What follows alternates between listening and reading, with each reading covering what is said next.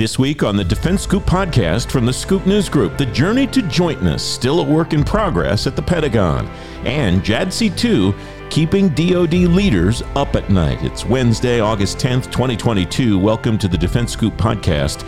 Every week you'll learn what's going on in defense technology. I'm the host of the Defense Scoop podcast, Francis Rose. Here's what's happening now. Two big names in the defense technology space have found homes in industry, and the department could find it easier to build the systems it needs. Mark Pomerleau and Brandy Vincent are reporters for Defense Scoop. Welcome to both of you. Brandy, you first. How will the CHIPS Act impact the defense industrial base? At least what's the intention of the CHIPS Act? Welcome. Great to talk to you about what's going on. The final version of the bill that the president just signed provides $52.7 billion for American semiconductor research, development, manufacturing, and even workforce development. Of that, about $39 billion is included for manufacturing incentives. Of that, included is $2 billion for legacy chips used in automobiles and our defense weapon systems, as well as $13.2 billion in research and development and workforce development. And there's also $500 million to provide for international information communications technology. So semiconductors, and also some of our next generation communications technology as well. It also provides a 25% investment tax credit for capital expenses for manufacturing of semiconductors and related equipment. So there's really some incentives there for them to be American made. Beyond all those financial incentives, though, the bill also includes heaps of support to drive research and development in science and technology. A huge sort of focus President Biden has repeated throughout his tenure so far is a desire to bring the percent that we use of the GDP on science and technology back up to 2%, as it was more in the last decades. This bill gets it a lot closer there. For instance, it establishes a technology, innovation, and partnerships directorate at the National Science Foundation to focus on fields like chips and advanced computing, advanced communications and energy technologies, quantum information science, biotechnology, artificial intelligence. It also includes a number of provisions that will impact the DOD, including one to accelerate unmanned maritime system technologies, so unmanned water technologies. And then beyond that, there's a bunch of inclusions for other agencies like NASA, the Commerce Department, the Energy Department, and NIST, which is actually directed to establish a program for artificial intelligence-enabled defense research. So a lot in there, and I'm really looking forward to see kind of how those provisions come into light. Yeah, there's a ton there, Brandy. You're right, and you get at the essence of what I think people in the defense community care about, and that is the chip in my phone is not the same as the chip in a weapons system. Do we have a sense yet of what the money that you talked about as being directed toward that weapon system capability will actually do, or do we not know that yet? It's pretty interesting. That was something, it almost surprised me because so many agencies are covered in this act. But President Joe Biden specifically called out advanced and next generation weapon systems. He had mentioned going to a recently going to a factory where javelins are being created. And he noted that the most advanced chips are not at all being made in America. And so he made a direct correlation to sort of impacting those companies that are building that. And I do think we'll see an impact on our weapon systems down the line. Brandy, great reporting as always. Mark Pomerleau, welcome. Thanks for coming on the program. You report this week on two former defense officials that are finding new homes in the private sector. This is not a new phenomenon, but it seems like we're in a wave of this now. Is that a fair read on my part? Sure, Francis. Absolutely. You're right that this isn't a new thing per se, but this is definitely a trend that we're starting to see where a lot of these companies are hiring high-profile retirees from the Defense Department to help them really better understand contracting strategies and even in some cases win some contracts given their insight into their former organizations and expertise in some of these areas that these contractors are trying to break through on. Garrett Yee recently retired as the Deputy Director of DISA, and he's now at General Dynamics Information Technology. And David Spurk, not too long ago, was the Chief Data Officer at the Pentagon, and he's now with Palantir. Those people are moving moving to companies where the skills that they had and that they used to be successful in the government will seem to fit very well the missions of the companies that they've joined. Sure. Yeah. I mean, Dave Spurk, as you mentioned, formerly the DOD's first chief data officer, several of the contracts that Palantir is looking to bid on surround this notion of data centricity. One contract in particular that they're vying for right now is the Army's Titan program. This is the service's next generation ground intelligence system, which eventually is going to fuse a variety of different intelligence feeds to provide a common operational picture.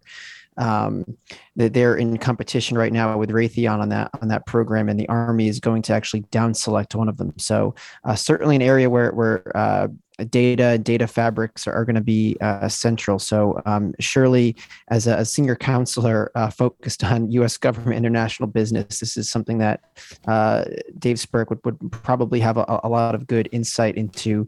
You also mentioned Garrett Yee, former two-star in the Army.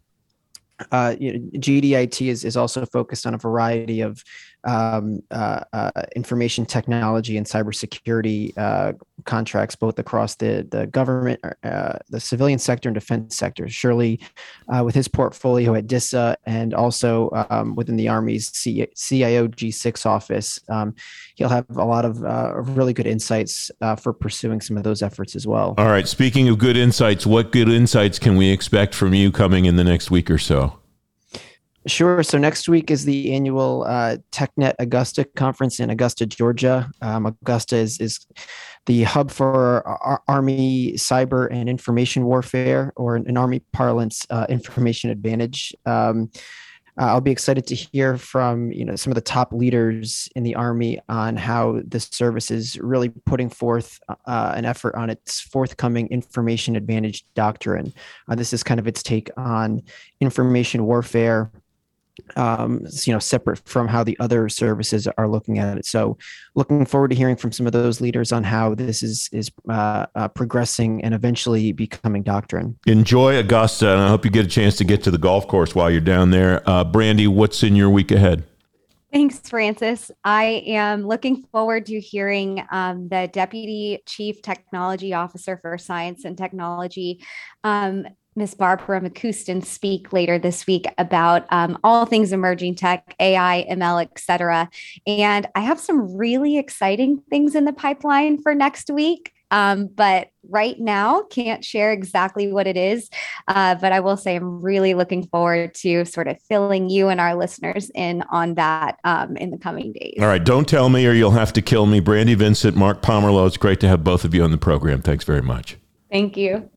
You can read more about these headlines and lots of other Defense Scoop stories at fedscoop.com. Leaders in the military branches see potential problems with how the Defense Department's coordinating work on Joint All-Domain Command and Control.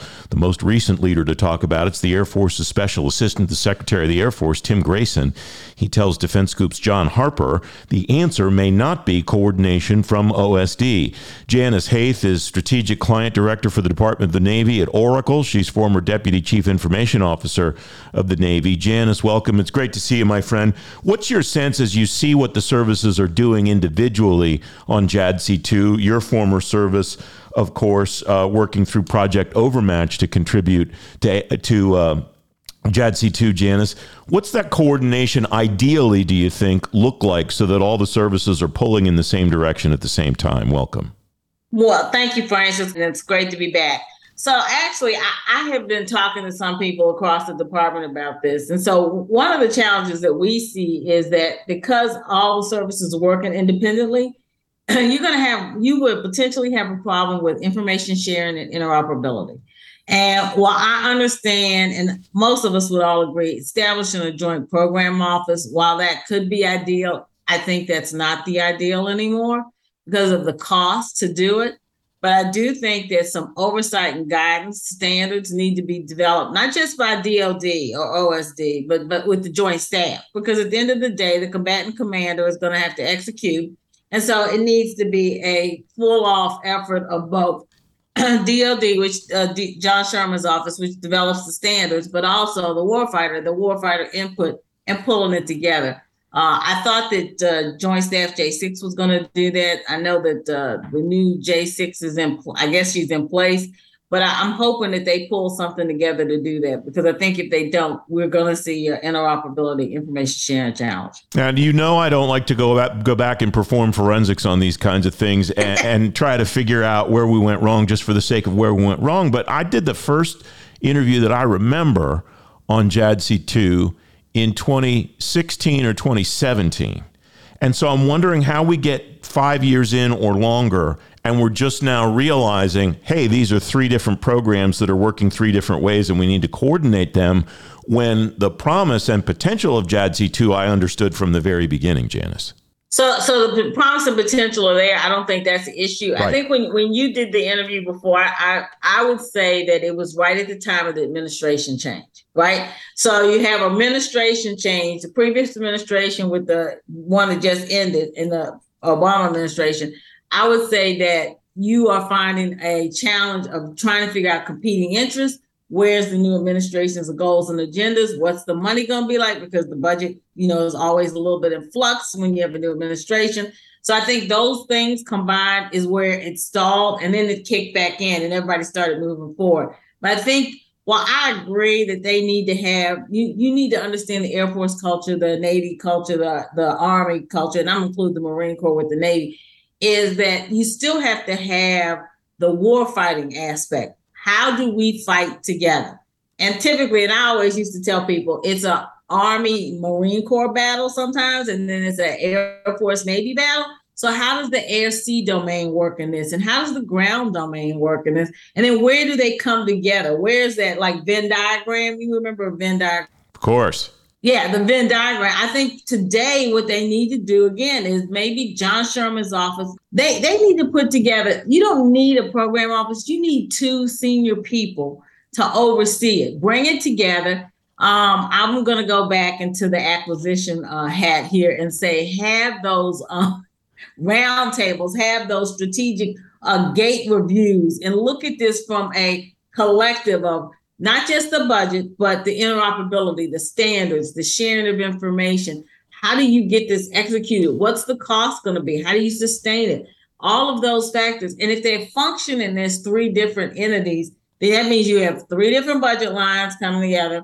You have 3 different standards, but at what point, who brings it together? And I think that's where DOD-CIO and Joint Staff J6 could pull this together. I think that's what they could do. And the benefit, it strikes me, to that will be that if everybody does what people normally do in the building, the Air Force will say, well, we should use the standards for ABMS. And the Navy will say, we should use the standards for overmatch. And the Army will say, we should use the standards for convergence. And everybody else should adopt what we've done.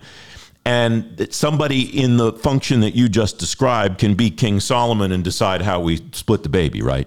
Right. And to some degree, I would say for the Air Force and the Navy, from an air perspective, those standards should be the same, because, and I'm not being pejorative, but an airframe and execution and how they do that should be almost the same. We both run like airplanes, so they should have that. The ground is going to be a little different, and then obviously the sea is going to be different.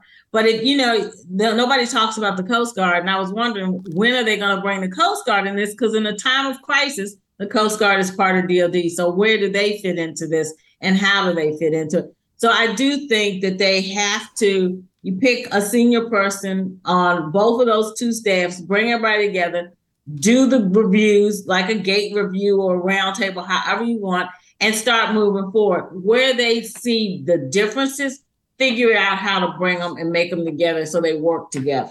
You can still have a difference, but if you can't talk when you're on that battlefield, or you can't share information, then what good did this do? Yeah, that's the whole point of the whole thing. And the Coast Guard thing that you present is an interesting one, because that adds another level of complication, because I know they're on the network on the .mil domain, but it's an entirely different agency. They're in Homeland Security, and yet I saw a Coast Guard ship participated, at least one participated in RIMPAC just the last couple of weeks. So they become more and more and more integrated into the operations of the Defense Department and the Navy and Marine Corps all the time. Correct. And when in peacetime, they're DHS, but in a crisis where they're called up, they belong to the Secretary of Defense. And so I think not including them at this point becomes a challenge. I think you need to bring them in right at the beginning so they have an opportunity. And then, I know what part of the concern has to do with the budget that's going to go to Congress. And then they'll see this large budget line and they don't want it to be a target. But you have to present the story. You have to show them, here's what we're trying to do. Here's the end state objective. We can have 3 separate budget lines, but there has to be some commonality and parses accordingly. One of the reasons why people don't want the program office is because the cost of a program office. I mean, it's expensive. I don't think we need to do those anymore, not to the level that we've done them before. I think we can scale it back and you pick 2 designated DOD joint staff organizations to oversee it with dedicated people that work with the services points on those things. So you just named the forcing function in my view too. And that's Congress, the Armed Services Committees in the authorization process in particular, to say, no, this is how you're going to do it moving forward. Right. I think they have to engage. They need to step up. They need to say, while we agree or disagree about a program office, we want to see a enterprise budget and move forward so that we do have the interoperability, the information sharing. Those standards should not be the Air Force standards, the Navy standards, the Army standards. They need to have standards that allow them to talk on that battlefield, to share that information. Because if you don't, I think you could see a loss of life. And that's the one thing you don't want. The J in JADC2 stands for joint. I remember that every time I have a conversation with anybody about this. Janice Haith, it's great to talk to you. Thanks very much. Oh, thank you. Appreciate it. You can read more about JADC2 in today's show notes at DefenseScoopPodcast.com. I'm Francis Rose, the host of the Defense Scoop Podcast, the Deputy National Security Advisor for Cyber and Emerging Technology, Ann Neuberger, and the Director of DISA, Lieutenant General Robert Skinner, are 2 of the headliners for Defense Talks. It's September 15th at the Ritz-Carlton in Pentagon City. You can see the rest of the lineup of stars and sign up through the link in today's show notes at DefenseScoopPodcast.com. The JADC2 program Janice Haith talked about a few moments ago is the core of the Defense Department's future fight. Major General Kim Kreider, U.S. Air Force retired, as former Chief Technology and Innovation Officer for the Space Force. In this conversation with Defense Scoop's Brandy Vincent, she explains why JADC2 keeps DOD leaders up at night. Because it's such a huge opportunity, right? We all see it. It's almost as if we can taste it, It's like, yes, joint all domain command and control, leveraging all the assets that we have available to us in all the domains and being able to command and control them, in the most effective and efficient way possible to achieve, our objectives is hugely valuable. And it's such an opportunity that we need to be able to do this. It would just give us such an advantage to be able to do this. We've made so many investments in all of these capabilities. We want to be able to maximize our ability to use them. So everyone wants to do this. We've been talking about this for a long time. We are so close. The technology has come so far to allowing us to do this. The challenges that we have, in some ways, they're technical. I mean, not all of our assets can talk to each other.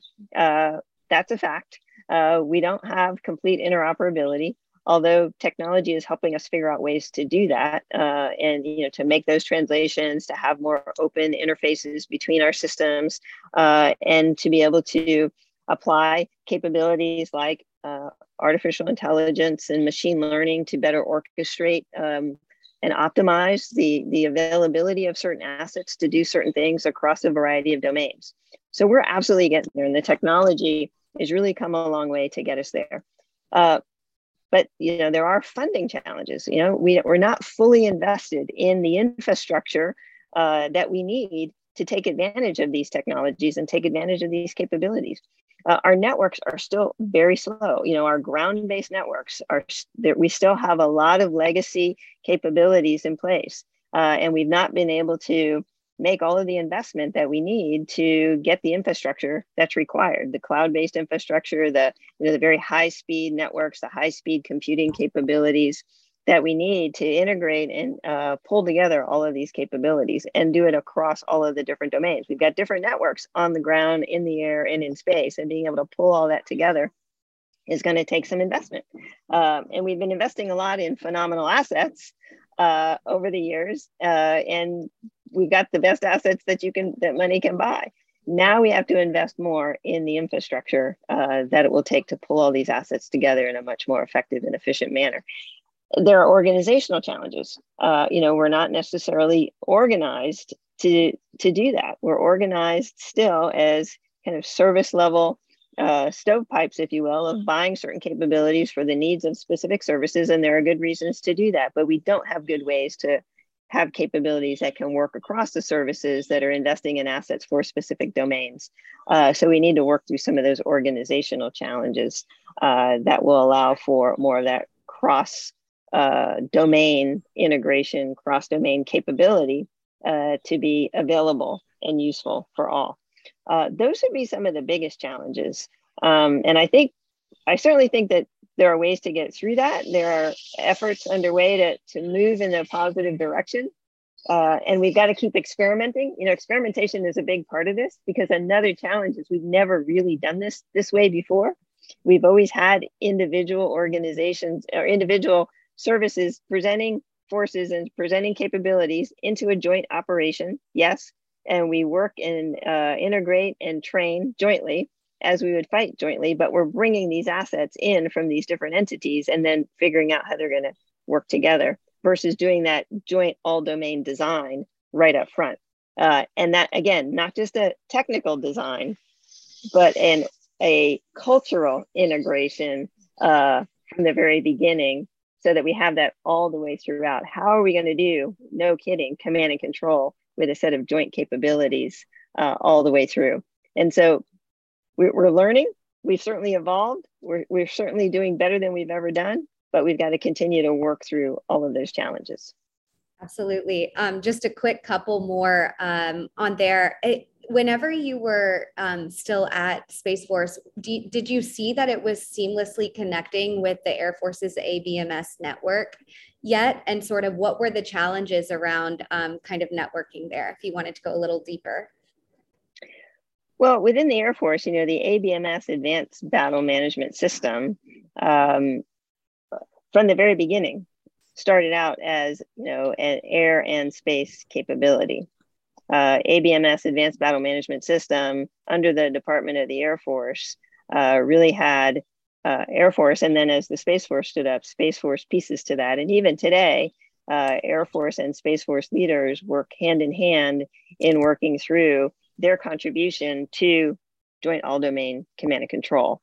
And because the Space Force was part of the Air Force, right, before it was an independent service, but still linked to the Air Force very closely as part of the Department of the Air Force, there's a lot of linkages. There have been a lot of linkages over the years in terms of how our space assets would work in collaboration with air assets to support ground-based operations. So it hasn't been a complete, separate set of activities that have been brought together. But, there's still some of the challenges that I talked about. There's still some of the technical integration challenges that we need to continue to work through. There's certainly, the need for infrastructure that can support that seamless integration. There's definitely the need for, working together through that design all the way through the process versus, more, once it's already employed, then figuring out how to integrate it and interact in more of a joint command and control sort of set of functions. So we're working through that still. But I would say that the fact that we had an Air Force department level advanced battle management system gave us a starting point, and it has given us a starting point to have more engaged conversations at the department level between the two services than we had been having with the other services. That's great, because that's part of the key to that. And then last quick question on that, but I guess I could also ask it bigger picture with all technologies, but thinking about JADC2, Do you think DOD has to overcome more cultural or technology related challenges to get there, or is it about the same? I mean, I certainly think there are challenges on the technical side, but those technical challenges are very much workable. And with investment, you can go further faster on the technical side. Culturally, there is definitely still the challenge of figuring out how do you call on assets from other domains and how do you employ the assets across other domains from an overall joint command and control, seamlessly integrated joint command and control perspective. We saw early on in the ABMS days the value of experimentation and the value of bringing Air Force, Space Force. In the early days of ABMS experimentation, we were also bringing in some Army assets and planning for and integrating in some maritime assets as well. But the more you could do of that, the more you could experiment with all the different service partners with their capabilities, with new technologies that would do some of that integration, with the application of AI that would present different courses of action so that you could think through, oh, if I employed this asset here, then I could save that asset to do something else over there, and giving those joint commanders those various options that they could work in. The more we could do that through those kinds of experiments, the more we could look at what those opportunities are and what technologies give us the most bang for the buck, and then what those cultural needs are in terms of how you're going to make decisions in new and different ways, how you're going to present yourself as a joint decision maker with the availability to work all these different assets in a more seamless way, and how you're going to work with those components in a more seamless way. So working through that is going to be really important. And I guess overcoming the challenges both culturally and technically through experimentation is really the key. There are challenges on both sides. Probably culture is always going to trump everything else because that's just the nature of culture. So let's do experiments. Let's work with these capabilities and let's work through both sides of that problem. Major General Kim Kreider, U.S. Air Force retired, with Defense Scoop's Brandy Vincent. You can read more in today's show notes at defensescooppodcast.com. The Defense Scoop podcast is available on all the podcast platforms now. If you don't want to miss a show, you can subscribe and get the show every weekday on Apple Podcasts, Google Podcasts, or wherever else you get your shows, and on any device you get your shows. And if you really like the Defense Scoop podcast, leave us a 5-star rating and a review. It'll help more people find the show. The Defense Scoop podcast is a production of the Scoop News Group in Washington, D.C. James Mahoney and Carlin Fisher help me put the show together every week, and the entire Scoop News Group team contributes. The Defense Scoop podcast returns next week. I'm Francis Rose. I'll talk to you then. Thanks for listening.